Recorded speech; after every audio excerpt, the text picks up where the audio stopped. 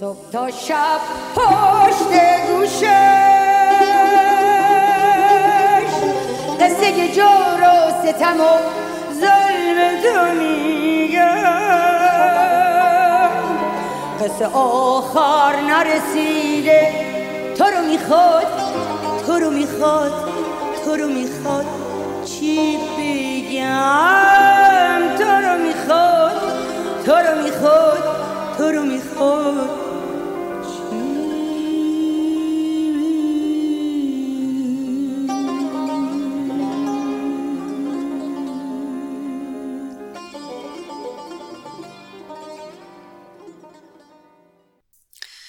همونطور که میدونید بیشتر از 1 سال هست که ویروس کرونا یا کووید 19 زندگی مردم کره زمین رو دگرگون کرده و تاکنون جان چندین میلیون تن رو گرفته.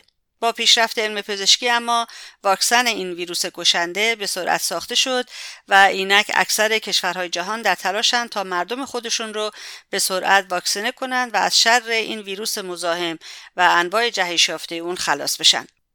در ایران آخونزده اما سایه سیاه و غلیظ کرونا همچنان بر سر مردم ما سنگینی میکنه و تاکنون صدها هزار نفر جان خودشون رو از دست دادند.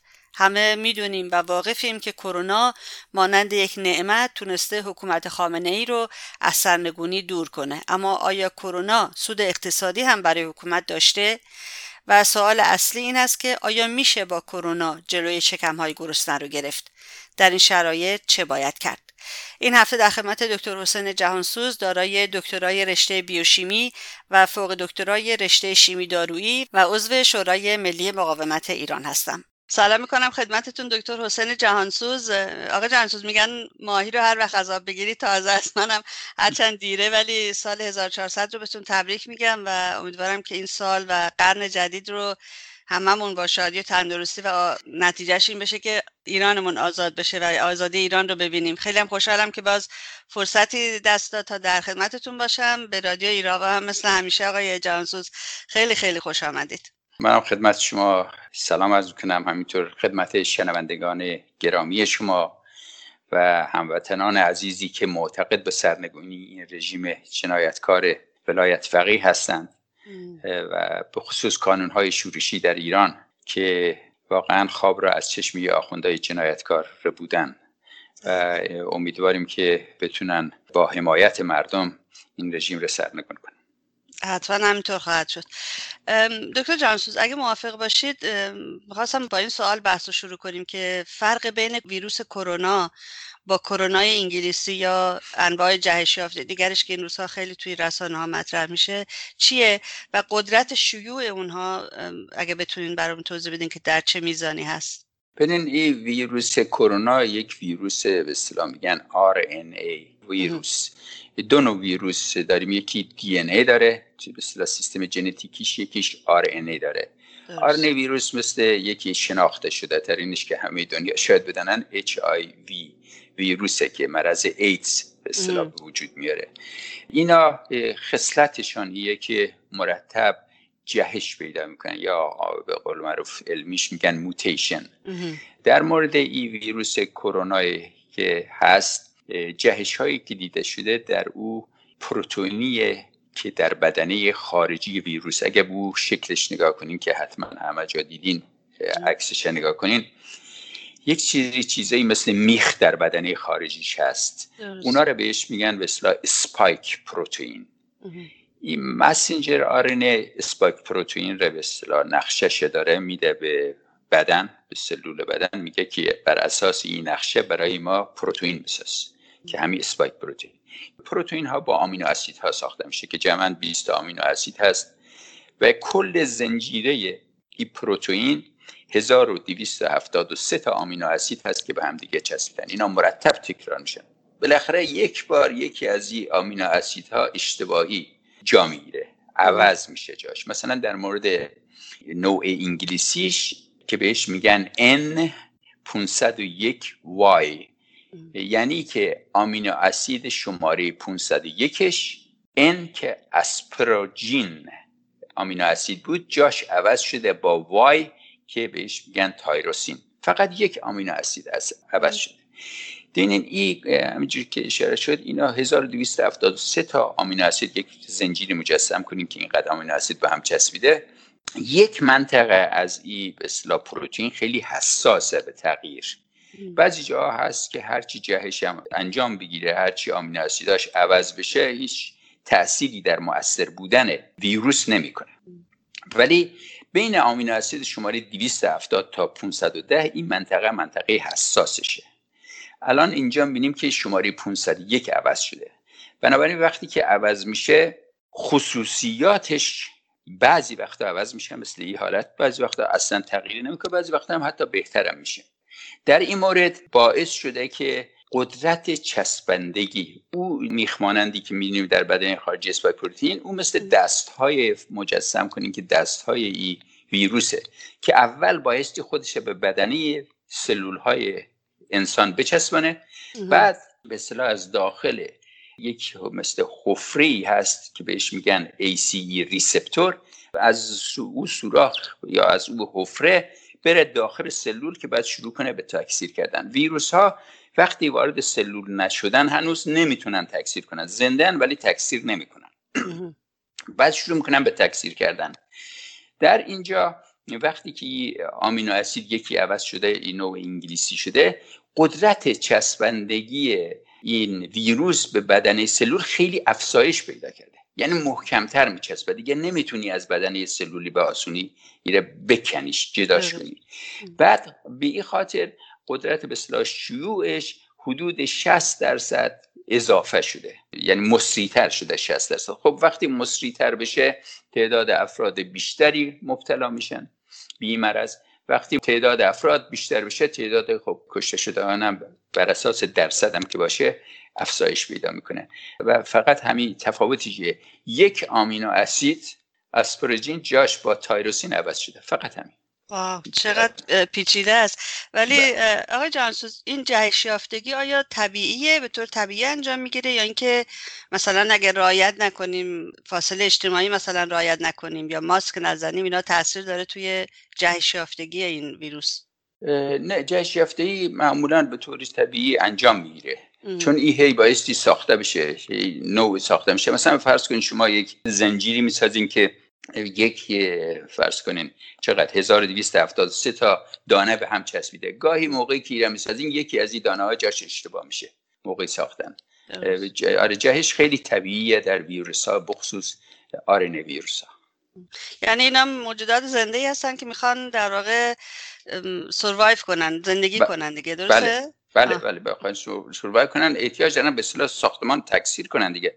وقتی هی میسازه یک ویروس جدید او خارا او به اصطلاح میخوایی که در بدن خارجی است، بالاخره یکی از این آمینو اسید اشتباه میشه در موقع ساختن.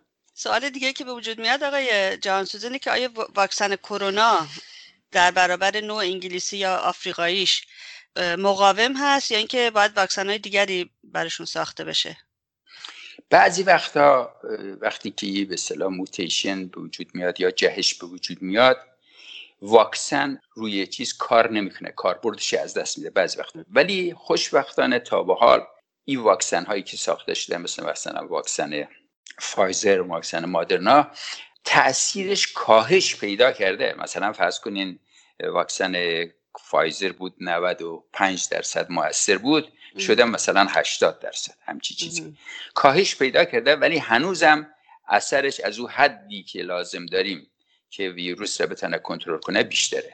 بنابراین فعلا چیزی نیست. ولی اگر یک روزی طوری یک جهشی به وجود بیاد که ما نمیدونیم چه جهشی خواهد بود که قدرت ایمیونیتیش از دست بده، میتونن با آسانی در مدت کوتاهی بخصوص این روش مسنجر آرنه، اون مسنجر آرنه یک قسمتشه که مسئول ساختن این آمینو اسیده، او رو عوض میکنن دوباره. این حدود مثلا جوری که کمپانی بایو انتک گفت، اگر یادتون باشه فایزر و بایو انتک با هم دیگه همکاری کردن. بله. بایو انتک که کمپانی بسیار کوچیکه با حدود مثلا 400 نفر در آلمان، اونا بودن که مسنجر آرنه رو ساختن، دادن به فایزر تکثیرش کرد، مانیفکتچرش کرد.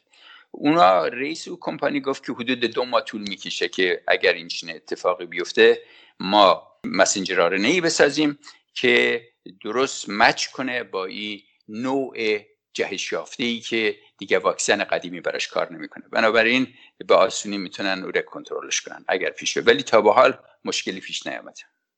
خیلی هم خوب. البته یکی از واکسن ها هست که توی انگلیس یکم سر و صدا کرده، این آکسفورد آسترازینیکا. بله و تو آره. کانادا هم خب خیلی شایعات در رابطش هست که مردم ترسیدن که این واکسن رو استفاده کنن.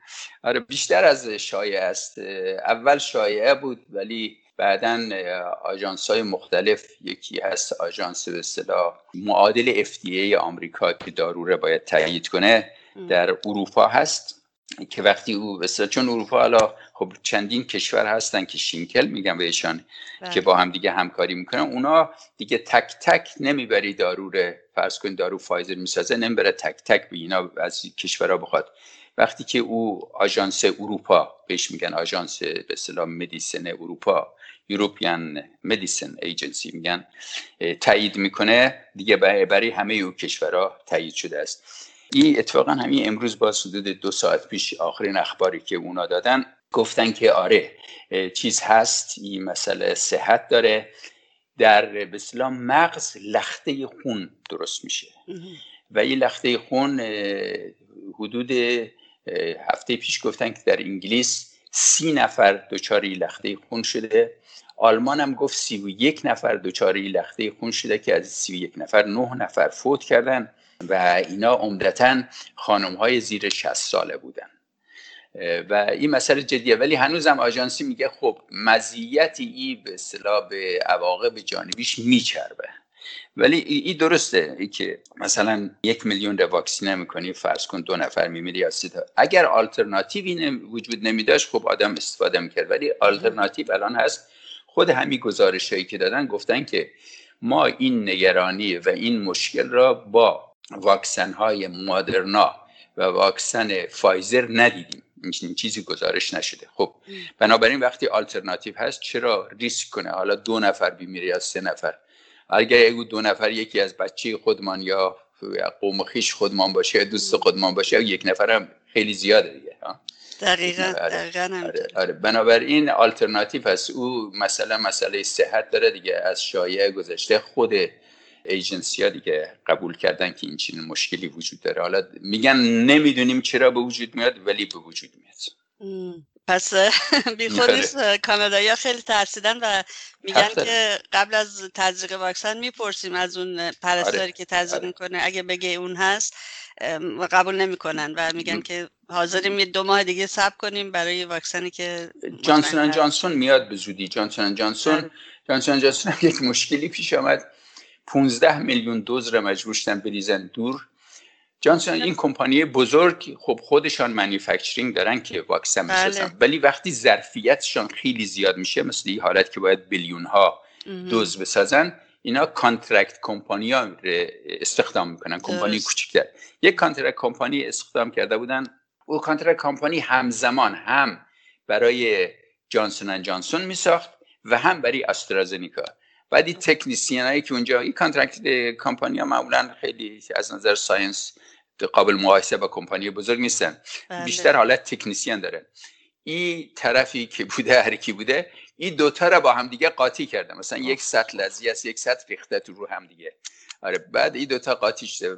خوشبختانه به اصطلاح قسمت رگولاتوری کمپانی جانسون جانسون که میرن چک میکنن متوجه شده و قبل از اینکه تو شیشه بریزن و چیز کنن، ولی 15 میلیون دوز به اصطلاح از بین رفت، حرام شده برای. ولی الان خب کاری که کردن، او کمپانی آسترازنیکا رو دیگه از اونجا بیرون کردن، گفتن که آسترازنیکا نباید اینجا چیز کنه، فقط برای جانسون جانسون بساز که از اشتباه پیش نیاد. جانسون جانسون حسنشیه در تمامی الان واکسن هایی که تو دنیا هست آمده بیرون همه باید 2 دوز بزنن، ولی جانسون جانسون تنها واکسنه که تک دوزیه، بنابراین خیلی کمک میکنه. مثلا وقتی 100 میلیون میسازن برای 100 میلیون نفره، ولی فایزر اگه 100 میلیون میسازه برای 50 میلیون نفره، چون باید 2 تا دوز بزنن. کمک بزرگی میکنه. احتمالاً به کانادا هم به زودی میاد، چون گفتن که هم به کانادا و هم به مکزیک میخوان به اصطلاح بدن، چون آمریکا اندازه کافی دیگه واکسن داره ذخیره کرده. درسته. اتفاقاً بهداشت کانادا هم تایید کرده بود جانسون اند جانسون رو چند وقت پیش. تا یادم نرفته آقای جانسون، در رابطه با من چند هفته پیش یک مقاله خوندم، فکر می‌کنم تو سایت مجاهدین خلق بود، در رابطه با داروی کرونا صحبت کرده بود. آیا دارویی در این رابطه ساخته شده؟ خبر دارید؟ بله، ببینین دارویی که هست به اصطلاح آنتی وایرال میگن که خیلی زیاد هست الان. چیز مثلا رمدوزویر هست مال کمپانی گیلیت در سان فرانسیسکو. این دارو رو اگر در او ابتدا رو تازه یک نفر به محضی که گفتن مثبت بدن کار میکنه، ولی اگر یک کم گذشت که به اصطلاح حالتش وخیم شد دیگه کار نمیکنه.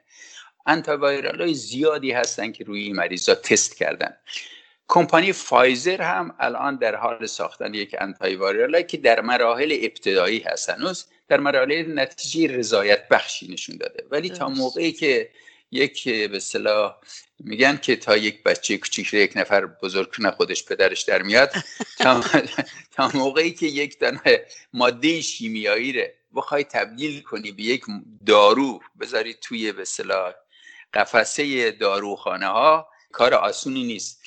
از نظر فقط تجربی ببینید از هر 10,000 ماده شیمیایی که روز اول شروع میکنیم مخایر داروسازی که 10 سال به طور متوسط طول میکشه تا یک دارو ساخته بشه، فقط از هر 10,000 تاش یکیش به مارکت میره. 10,000 یعنی بقیه توی راه مراحل مختلف از بین میره و میمیره. بنابراین در مرحله اول زیاد نباید آدم، باید خوشحال باشی که داره کار میکنه، مثلا توی آزمایشگاه خوشحال باشی روی انیمالا کار میکنه، ولی قدم به قدم که میری هی ریزش میکنه تا بالاخره ساخته بشه. آره، کمپانی فایزر داره یک به اصطلاح آنتی وایرال میسازه که به اصطلاح ضد ویروسه و کمپانی مرک هم داره یکی میسازه، ولی هنوز در مراحل بسیار ابتدایی است. بالاخره میگن تا گوساله گاو گردد دل صاحبش آب گردد. آره. خب آقای جانسون، الان بیشتر از 1 ساله که مردم دنیا دیگه ماسک استفاده کردن و نمیدونم ضد عفونی زدن و اینا دیگه شده امر عادی تو زندگیمون و رعایت فاصله اجتماعی. آیا بعد از اینکه واکسن زدیم بازم باید ماسک بزنیم و این پروتکل های معروف رو به قول معروف رعایت کنیم؟ بعضی الان مثلا CDC آمریکا که به اصطلاح مرکز کنترل امراض عفونی هست، گفت کسانی که 2 بار واکسنشان زدن ولی 2 بار که زدی باید 2 هفته هم صبر کنی که به اصطلاح ایمنی کامل بگیری، اونا میتونن در جلسات کوچک دوره هم بدون ماسک جمع بشن او افراد. ولی ببینید اگر الان فرض کنیم من ماسک نزنم برم خیابون، مردم دیگه نمیدونن که آیا من واکسن زدم یا نزدم. بنابراین این ناراحتی به وجود میاره برای بقیه. ما نمیدونیم مگه ای که خب یک چیزی باشه گردنت بندازی، یک مثلا علامتی باشه یا رو پیرنت یک چسبی بزنن که مثلا این واکسن شه زده در صورت. ولی در اثر تجربه‌ای که یک نقاط منفی داشت کرونا، یک نکته مثبت هم داشت. امسال تعداد افرادی که به اصطلاح آنفولانزا گرفتن به مراتب کمتر از سالهای قبل بود به دلیل همین زدن ماسک. شاید این یک درسی باشه که از این به بعد حتی این ویروس کرونا هم که ریشش کنده شد، ولی آنفولانزا که هیچ موقع کنده نمیشه، همیشه هست، به شکل مختلف میاد. شاید در اون فصل آنفولانزا که معمولا 1-2 ماهه اگر ما ماسک بزنیم، با ماسک بریم خیابون و وقتی میریم خیابون بیایم اینا، شاید کمک کنه که اصلا آنفولانزا هم نگیریم. بنابراین ماسک در این مقطع به اصطلاح CDC اینا ادوایس میگن که حتما ماسک داشته باشین فعلا تا موقعی که به یک مرحله برسیم به اصطلاح میگن هرد ایمیونیتی یا ایمیونیتی جمعی که حدود مثلا 80% مردم واکسینه شده باشن یا مریض شده باشن، خوب شده باشن، در اون وقت دیگه ماسک‌ها رو برخواهند داشت، ولی فعلا نه. نکته جالبی گفتید در رابطه با سرماخوردگی که باید ماسک بزنیم، نکته خیلی جالبیه. شاید از انواع دیگر بیماری‌های هوایی که تو ویروسی هوا جلوگیری می‌کنه. دقیقاً. خب این واکسن آقای جانسون چقدر در برابر ویروس کرونا بدن ما آدم‌ها چقدر مسئولیت پیدا خواهیم کرد بعد از اینکه واکسن زدیم؟ بستگی داره چه واکسنی بزنین. فرض کنیم واکسنی هست مال چین، سینووک، 50% مؤثره. واکسن کمپانی فایزر و مادرنا حدود 95%. ایمنی میده. 95% وقتی میده یعنی 95% از افراد اگر 100 نفر را در نظر بگیرید 95 تاش اصلا مریض نمیشن دیگه. 5 تا مریض میشن. حتی اون 5 تایی که مریض میشن هم حالشون به قدری وخیم نمیشه که به بیمارستان برن و بستری بشن. مریض میشن مثل یک سرماخوردگی ساده سرپایی به اصطلاح مسئلهشون حل میشه. ولی بعضی از واکسن ها هست مثل واکسن روسیه خب زیاد اطلاعات در اختیار مردم گذاشته نشده. یک عددی خودشان میگن مثلا 79% همچین چیزی، ولی نمیدونیم. بنابراین واکسن های مختلف ایمنی های مختلف میدن. بهترینش فعلا تا جایی که هست همین مادرنا هست و فایزر که 95% ایمنی میدن. درسته. آقا جانسوز یه نکته دیگه که هست، اگر که مثلا من امروز واکسن زدم، ویروس کرونا رو اون نوع خفیفش رو گرفتم بعد از اینکه واکسن زدم، آیا این نوع خفیف، دوره خفیفی که من دارم واگیر هست، باعث میشه که افراد دیگه بگیرن یا نه؟ اگر یک نفر مریض بشه ویروس در بدنش هست میتونه منتقل کنه، ولی اونایی که واکسن زدن اخیراً گفتن اونایی که واکسن زدن و ایمنی پیدا کردن که مریض نمیشن اونا نمیتونن ناقل ویروس باشن. بنابراین خوبه. اول فکر میکردن ممکنه ناقل ویروس باشن، ولی تا موقعی که اندازه کافی دیتا نداشتن مجبور بودن محافظه کار باشن، ولی الان میگن که نه، اونا ناقل ویروس دیگه نیستن. خب این قسمت بحث ما حالت جهانی داشت آقای جهانسوز و واقعا یک نکات روشنی رو ما بهش دست پیدا کردیم و اگر تصور بکنیم تو ذهن خودمون این قسمت خیلی روشن بود. من به نظر میاد خیلی روشن بود.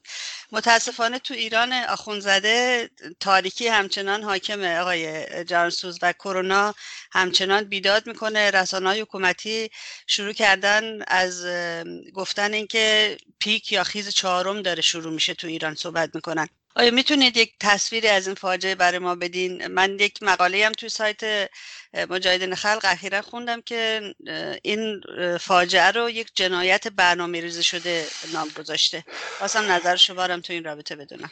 آره ببینید، پیک 4 شروع شده و حتی وزیر بهداشت رژیم نمکی که همیشه سعی میکنه پنهانکاری کنه و در این جنایت کتاب حال اتفاق افتاده که حدود آخرین خبری که تا دیروز بود سازمان مجاهدین خلق آمار داده بود بیش از حداقل 244,000 نفر جان باخته داشتیم در ایران. خود رژیم 75,000 گزارش کرده، ولی یکی از نمایندگان رژیم خب اینا ضمن خیلی خیلی بدی هایی که دارن یک خوبی داره که بسیار اغلبشان نادانن و با هم اختلاف دارن و عصبانی که میشن همدیگر لو میدن. آره عصبانی که میشن به قول معروف جنی میشن. جنی میشن همدیگر لو میدن. یکی از این نمایندگان مجلس گفت که چی میگین 75 تا 10 برابر هست، یعنی 750,000 نفر کشته شده. بعد گفت که در مثلا یکی دیگه باز از این نمایندگان مجلس میگفت که مقطعی بود که در هر روز ما بین 120 تا 130 نفر در فقط بهشت زهرا دفن میکردیم کرونایی. خب بعد میگه اخبار که میگفتن همون عدد رو برای کل ایران میگفتن که 120 تا 130 نفر امروز کشته شده، در صورتی که فقط اخبار تهران بود. بعد میگفت که اینا دروغ میگن، همه دروغ میگن. این پیک 4 هم خب البته شروعش پیک اول داشتیم، دوم، سوم، 4 اینا معمولا در یک مقاطعی شروع میشه که مثلا عید نوروز هست که مردم بیشتر رفت آمد میکنن، یا مراسم مذهبی هست مثل سینه زنی و زنجیر زنی و مسجد رفتن. اینا بیشتر اینا در این مقاطع 4 بار شده. 4 بارش هم 2 بارش 2 تا نوروز بوده، 2 بارش هم 2 تا از همین مراسم مذهبی بوده که مردم بیشتر با هم دیگه در تماسن. بنابراین دلیلش مشخصه که بایستی فاصله ها رو حفظ کنن، همون چیزی که شما اشاره کردین، ماسک بزنن، فاصله ها رو حفظ کنن که به اصطلاح درجه مصری بودنش کاهش پیدا کنه، به 0 نمیرسه اینا. ولی ای که مجاهدین گفتن که اینا از واقعا یک جنایت تنظیم شده است، کاملا صحیحه. همه میدونن از روز اولی که ویروس وارد ایران شد اینا شروع کردن به دروغگویی، پنهانکاری. این شیاد کبیر روحانی، رئیس جمهور خامنه، در روز 30 بهمن اون سالی که ویروس آمد، 30 بهمن گفت که ما امروز به اصطلاح فهمیدیم و امروز هم با مردم ما خیلی بازیم و در اختیار مردم اطلاعات را گذاشتیم اینا. و خامنه ای هم در یکی از سخنانش گفت که مسئولین ما بسیار با مردم واضح و آشکار و بودن، هیچ پنهانکاری نگرفته، همه چیز را در اختیار مردم به محضی که فهمیدیم گذاشتیم. ولی خاطر همون جهالتی که دارن و اختلافاتی هست، پاسدار جلالی است که در همین جریان کرونا و اینجور چیزا مسئوله، گفت که ما در 5 دی ماه، یعنی ببینید حدود 55 روز قبل از 30 بهمن، میگه ما شروع کردیم، ما فهمیدیم که ویروس آمده، شروع کردیم و بررسی و تشکیل جلسه دادیم و در 5 بهمن از همه تشکلات دعوت کردیم. در 5 از وزارت بهداشت شرکت داشتن، بخش‌های مختلف وزارت بهداشت، وزارت جهاد و بخش‌های مختلفش، نیروهای انتظامی، بخش‌های نیروهای مسلح و بخش‌های دیگری که در این موضوع نقش داشتن، میگه حتی وزارت راه، بخش‌هایی از مرزبانی، شرکت هواپیمایی و همه اونهایی که مهم بودن را ما دعوت کردیم. در 5 بهمن بهشان گفتیم که جریانیه و به اصطلاح خواستیم روی کنیم. میبینیم که چی دروغ بزرگی خامنه ای و چیز گفتن که ما 30 فهمیدیم، 5 جلسه رسمی تشکیل داده، همه هم شرکت داشتن، همه هم مطلع بودن. بنابراین اینا از این خیلی خوشحال شدن، همینطوری که وقتی جنگ ایران و عراق شروع شد خمینی گفت که این یک نعمته. واقعا هم براش نعمت بود، چون بعداً منصوری که اولین به اصطلاح رئیس پاسداران ایران بود، در یک مصاحبه‌ای که داشت قبل از او رضایی، محسن رضایی، اولیش منصوری بود، شخصی به اسم منصوری گفت که ما اگر این جنگ ایران و عراق شروع نمی‌شد و امام که وقتی گفتن نعمته واقعا نعمت بود، ما 1 سال هم دوام نمی آوردیم، چون نه تشکلی داشتیم نه چیزی داشتیم و بعد ما نمیتونید خواستهای مردم رو اونجا. ولی وقتی جنگ شروع شد هر کس حرف میزن، گفتیم خفه شید، ساکت بشین، جنگ شما ستون 5 هستین اینا. تا فرصت پیدا کردیم تمام نیروهای به اصطلاح انقلابی رو، اینا رو همه رو از بین بردیم و واقعا جنگ نعمت بود. تا اینکه خب بالاخره مجبور شدن مجاهدین به اصطلاح زهر آتش بس به گلوش ریختن. در مورد این چیزم کرونا، وقتی کرونا آمد اینا خوشحال شدن، بهش به عنوان یک برکت نگاه کردن. حتی الان چیزم که میسازن 3 تا دارن واکسن میسازن، ظاهرا میگن واکسن میسازن، توان ساختن واکسن ندارن. آره میگه یکیش اسمش گذاشتن واکسن برکت، برای اونا برکت داشت دیگه، برای واکسن برکت گذاشتن اسمشه. اینا با آمدن یه چیز تونستن مردم را خانه نشین کنن. الان مردم خب ترسیدن، وحشت کردن، از خونه بیرون نمیان اغلب. بعد امکانات هم که در اختیار مردم نمیذارن. برای که ایره شیوعش جلوشه بگیرن 2 راه هست، همون راهی که همه کشورها کردن. یک، باید قرنطینه کنین. وقتی قرنطینه میکنی با خب مردم میگی برو تو خونت، کار نداری، خب بایستی تأمین کنی زندگی مردم را. حالا در کانادا هم همین جور هست، در آمریکا هم که اخیراً 1 ماه پیش یک بودجه 1.9 تریلیون دلار بودجه تصویب کردن که در رابطه با همین مسائل کرونا ره مشکلات حل کنن.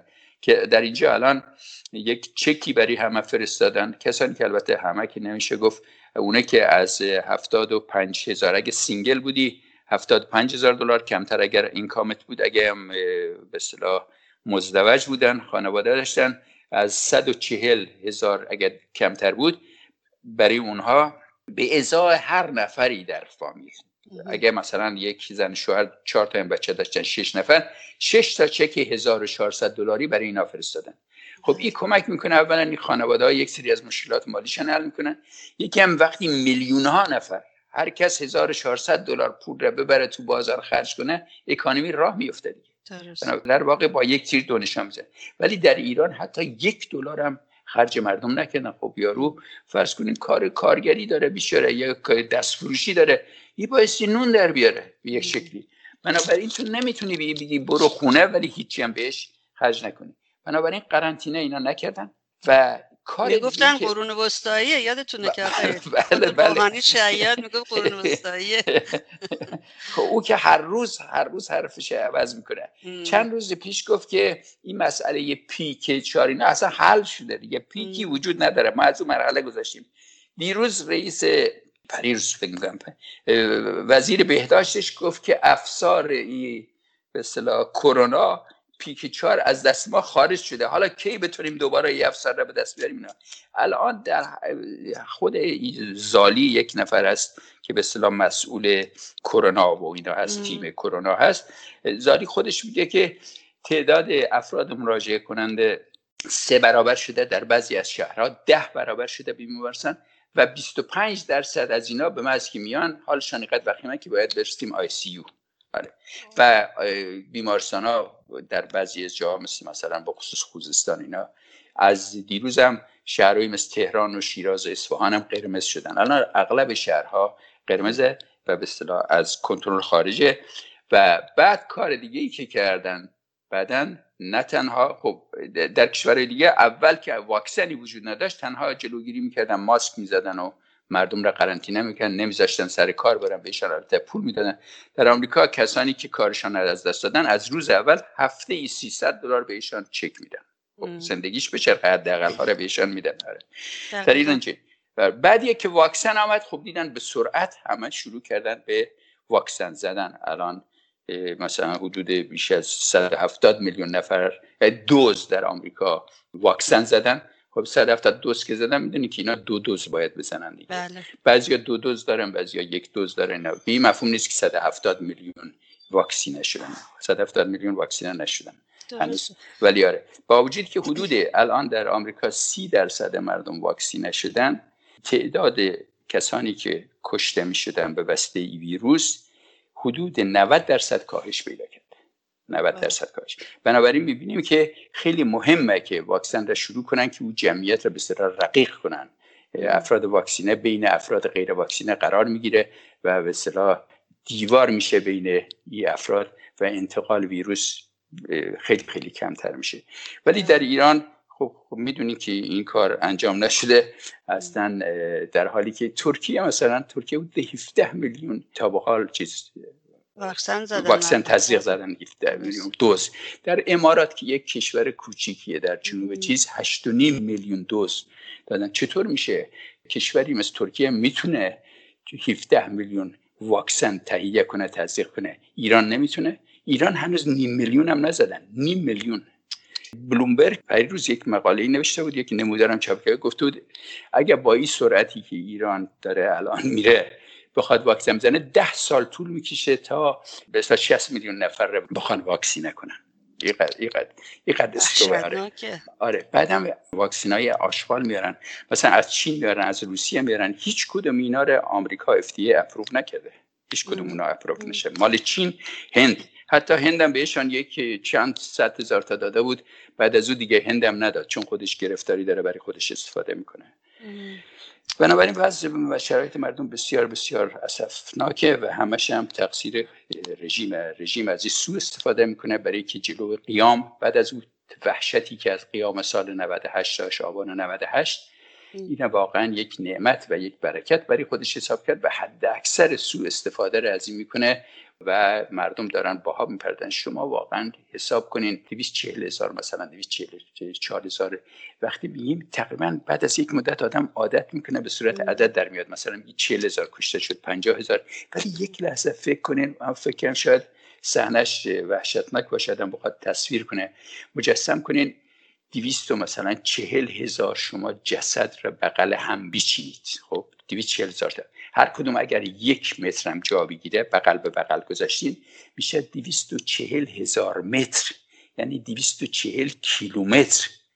شما 240 کیلومتر یعنی با یک ماشینی بخواین حرکت کنه از جسد شما 1 تا جسد 240,000 برسین با سرعت 80 کیلومتر در ساعت هم برین 3 ساعت طول میکشه.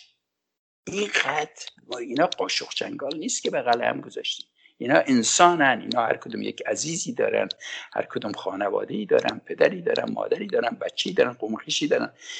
اینا واقعا کاری کردن. الان مردم زیاد به چیز فکر نمی‌کنن، مثلا میگه 230 تا، بعد میگه 240 تا، 245 تا.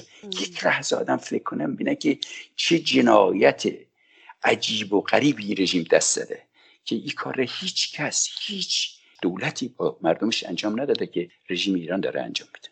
دقیقاً همینطور. اصلا واقعا به قول شما تصورش خیلی مشکل است. مثلا توی کشوری مثل کانادا آقا جانسوس، بله مثلا استان اونتاریو که به حساب قلب اقتصادی کانادا به حساب میاد، میگن فقط بیمارستاناش ظرفیت 400 تخت آی سی یو داره تو خب تمام کل استان. ولی من نمیدونم واقعا تو ایران چی کار میکنن با این همه افرادی که به اون مرحله رسیدن که نیاز دارن تحت نظر ویژه باشن. اینا واقعا من نمیدونم تو ایران چه خبره. خیلی وحشتناکه. به قول شما اگر واقعا بشینی و حساب کنی، خیلی وحشتناکتر از اون شماره ای است که شما روی صفحه عدد کامپیوتر میبینیم. میبینی. دقیقا بله بله. الان 240,000 نفر که میشه 240 کیلومتر، یعنی از مشهد که مرکز استان خراسان رضویه تا بوجنورد که مرکز استان به اصطلاح خراسان شمالیه، جسد بغل هم پیچیدیم. هیچ مگه چطور میتونه آدم اصلا تجسم کنه ایره؟ ببینین چی جنایتی این رژیم دست داده. مردم باید یکم بیشتر فکر کنن به این جنایت‌های رژیم، بیشتر توجه کنن. روزنامه حکومتی شرق هم آقای جانسوس اخیراً مثل اینکه در پاسخ به یکی از این مهره‌های حکومتی به نام مزدک دانشور یه چند جواب داده به سوالاتش. فکر می‌کنم نوشته که من عین چیزو براتون می‌خونم. اگر دوز لازم برای واکسیناسیون کامل را برای جمعیت ایران و شهروندان مقیم این کشور حدود 170 میلیون دوز برآورد کنیم، خواهیم دید که اگر هر واکسن را فقط $5 قیمت گذاری کنیم، 850 میلیون دلار یعنی معادل 212 میلیون و 500 هزار ریال ارزش داخلی است که خیلی عدد بزرگی است و بسیاری را میتواند وسوسه کند. در این حال تولید کنندگان ماسک و الکل، آزمایشگاه‌های تشخیص ویروس و وارد کنندگان کیت‌های تشخیصی مطمئناً پس از فروکش اپیدمی دچار ضرر میشوند. واقعا آقای جانس، آیا از نظر اقتصادی هم ویروس کرونا برای رژیم نعمت بوده و سودآور بوده؟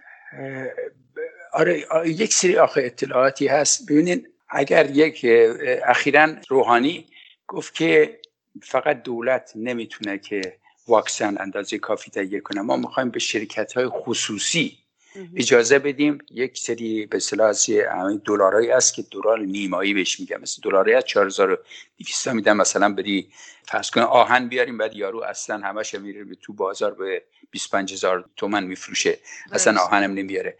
این یک سری چیزا باز اگر به اصطلاح حتی بخوان پول نیمایی هم بدن، دلار نیمایی، به من و شما که نمیدن، باز به وابستگان خودشان میدن، به پاسدارا و بسیجی ها میدن و اونایی که به یک شکلی به رژیم وابسته از این لاتای وزارت اطلاعات و اینا میدن، به آقازاده هاشون میدن. آره اونا وارد میکنن.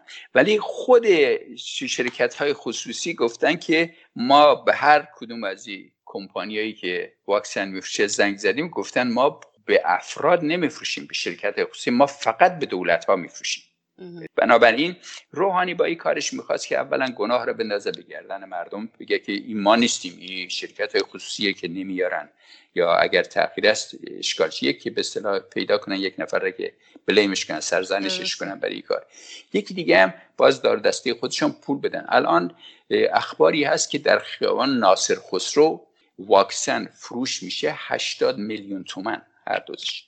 اولا این واکسن با توجه به این که واکسنی به کسی دیگه بجز گاورمنت ها فروش نمیشه، اینا همون واکسن های اینا به یک شکلی دولت گرفته از مثلا هند یا چین یا روسیه، اینا یعنی که به اصطلاح از اون منفذه که نفوذ میکنه میره توی بازار خیابان ناصر خسرو، چیزی که به قیمت بسیار پایینی گرفتن، حالا هر کدومش 80 میلیون میفروشن. بنابراین اینا هر جا که پول ببینن اصلا جان مردم اینا مثلا تو خیابان ناصر خسرو. این لنی که این واکسن ها در مقابل درجه حرارت بسیار بسیار حساسن. مثلا واکسن فایزر باید در منهای 70 درجه سانتیگراد نگهداری بشه. شما چطوری را میتونید تو خیابان ناصر خسرو در اون درجه نگهداری؟ چطوری حمل و نقل میتونی بکنی؟ یا حتی مال مادرنا در منهای 20 درجه باید حمل و نقل بشه. تو خیابان کنار خیابان مثلا بلال میفروشن یا آره همچی چیزی. آره اینا اصلا جنایت های عجیب غریب میکنن. حتما پول توش است. پول اگر نباشه اینا اصلا دست به هیچ حرکتی نمیزنن. اینا از هر چیزی پول در میارن. در موردی که مثلا این کارخانه‌های کوچیکی دارن که ماسک میسازه و فلان، اینا هم همه وابسته به خودشانن. اینا در همین مدت کوتاه اینقدر پول در میارن، در همین 2 سال و اینا 2-3 سال، که تا آخر عمر، تا چند نسل براشون کافیه. باید نگران اونا نباشیم. اونا آدم معمولی نیستن. با آدم معمولی اصلا اجازه تولید نمیدن. آقای جانسوس، فکر می‌کنید سود اصلی خامنه ای از ویروس کرونا چیه؟ سود اصلیش فقط همین تأخیر قیام، کنترل مردم برای قیام سرنگونی. چون خودشان میدونن بعد از قیام 98 که قیام بعدی قیام سرنگونیه، به خصوص مردم گرسنه دیگه میان تو خیابون این بار. و این مردم تا فرق نمیکنه که از گرسنگی بمیرن یا از به اصطلاح مقابله با این رژیم. بنابراین تمام وحشت خامنه‌ای سرنگونیه و الان داره سود بسیار زیادی میبره. اگر نه ادامه همون آبان 98 سال 99 هم قیام‌های میشد که خب متاسفانه به خاطر همین ویروس کنترل شده، مردم تو خونه، مردم نمیان. ولی خب کانون‌های شورشی این مسئله یأس و ناامیدی در مردم رو از بین بردن که مردم مایوس نشن، مرتب برنامه‌های اجرا میکنن. فقط میخوام بگن که ما هستیم. شعله‌های قیام رو روشن نگه میدارن. بله، شعله‌های قیام نمیذارن زیر خاکستر قایم بشه. با آتش زدن عکس‌ها، با آتش زدن مراکز به اصطلاح خفقان و ترور مثل بسیجی‌ها و پاسدارها و این دادگاه‌هایی که جوان‌های مثل نوید افکاری رو بیگناه رو محکوم به اعدام میکنه و اونا حمله میکنن. و این کار بسیار مهم در این مقطع واقعا یکی از اهرم‌هایی که مقاومت به کار برد همین وجود کانون‌های شورشیه که یأس رو نذاشت جا بندازه رژیم. شعله‌ور نگهش، به قول شما آتش رو شعله‌ور نگه. یکی هم مقاومت از روز اول تا امروز هر روز مرتب اطلاعیه صادر میکنه تعداد افرادی گیره که با چه مشکلاتی اینا میتونن از بیمارستان ها، از به اصطلاح قصالخانه ها، از این برای از اونور تهیه کنن، با افرادی که تو سیستم دارن، نفوذی هایی که دارن، اخبار بسیار دقیقی بیارن به مردم بگن که این رژیم دروغ میگه، 75,000 نیست، حداقل حدود 244,000 نفر کشته شده. و در واقع این مسئله رو زنده نگه داشتن مقاومت و امیدواریم که آره این سودی که امروزه داره خامنه این بره به زودی از حلقومش بکشیم بیرون. دقیقاً. البته نشانه هایی هست آقای جانسوس که مردم به هر حال تو دوران کرونا هم تظاهرات داشتن، اعتصاب داشتن، درگیری داشتن با برخی از، مثلا توی سیستان و بلوچستان با نظامیان حکومت درگیری داشتن و دست به اسلحه بردن.